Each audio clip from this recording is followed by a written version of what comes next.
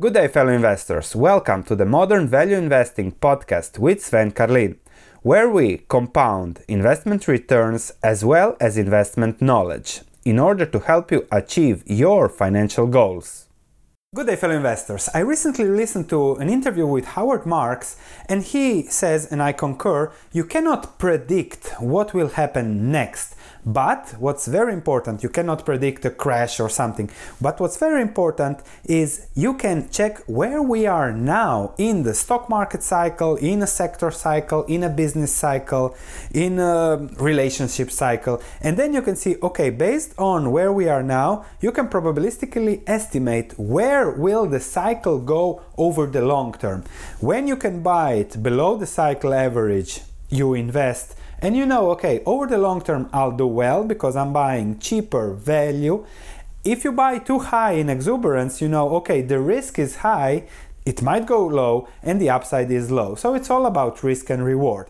In this video, I want to discuss, okay, first the stock market cycle, then make a selection between sectors and then stocks, how you can really be selective, focus on businesses, and give you 3 examples of a high exuberant stock market cycle, a mid cycle, and perhaps something at bottom of the cycle. Let's start. So an example of a top of the cycle, late part of the economic cycle, I think is the automotive industry, with vehicle sales being flat for a while in the US. It's hardly unlikely that car sales will grow, for example, in the US. There is the slow growth globally, but it's hardly unlikely we see a boom in the US, which relates to US car manufacturers. So what does this tell us? Given the stability in good economic times shown historically, these 3 very stable selling points, I would argue that things can hardly get better but can easily get worse. Interest rates on car loans, according to Deutsche Bank, went up 2% over the last 2 years, significantly increasing the cost of buying a new vehicle, especially as 2, 3, 4 years ago you could buy a vehicle at 0% interest rates. Now it's a little bit more expensive, the debt burden, personal consumption loan debt is increasing, and it makes harder to sell cars and creates more downward pressure. The conclusion for the car industry is simple. Upside over the, let's say, medium long term is limited. Short term anything can happen, but the downside is pretty open. Let me explain this on an example, in this case Ford. So Ford stock, as I take a look at Ford, I know it looks attractive to many given the high yield, low price earnings ratio and low price to book. The dividend yield 6.5%, very good in this environment. Price earnings very cheap compared to the market.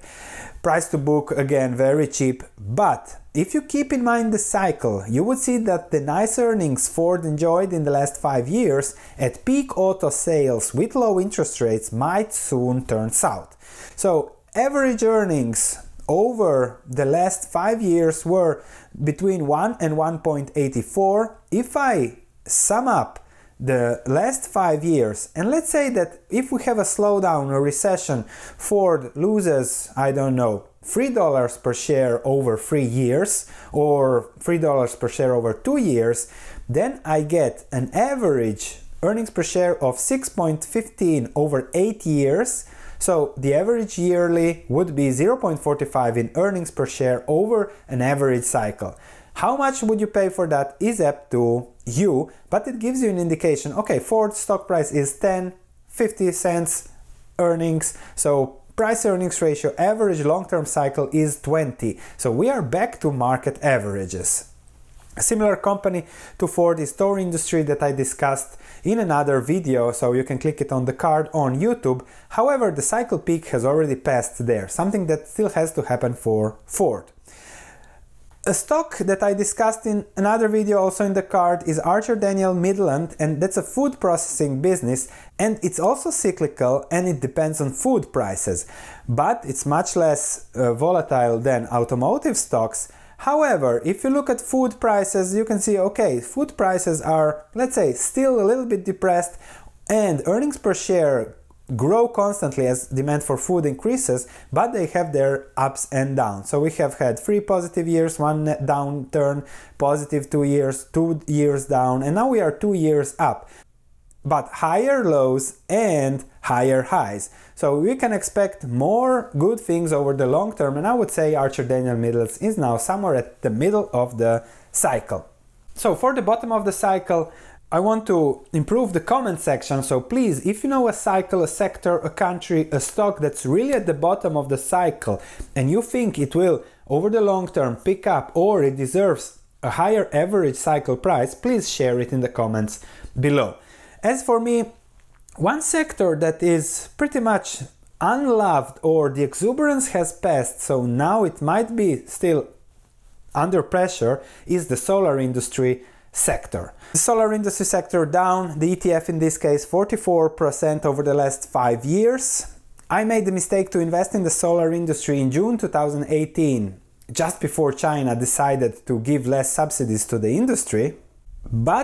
And here we get again back to the selectivity. There is the stock market, there are stock sectors, and there are businesses. And if you focus on businesses, on good business model, I invested in a company that did pretty well and pretty much better than the solar ETF.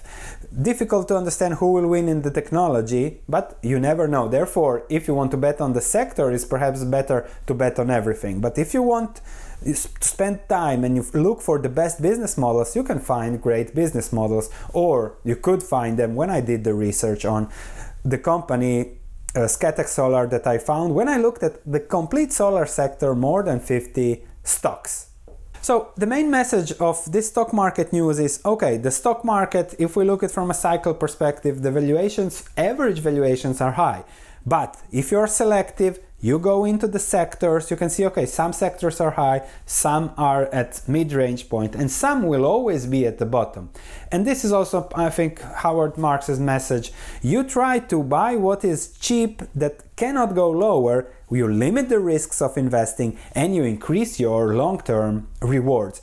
No matter where we are in the long-term cycle, some things are uncorrelated, so if you focus on risk, limit the downside, you can find good, relatively good investments. Thanks for listening. If you have any comments, please let me know. If you enjoyed this podcast, please leave a 5-star review, as it means a lot to me. Thank you, and I'll be speaking to you in the next episode.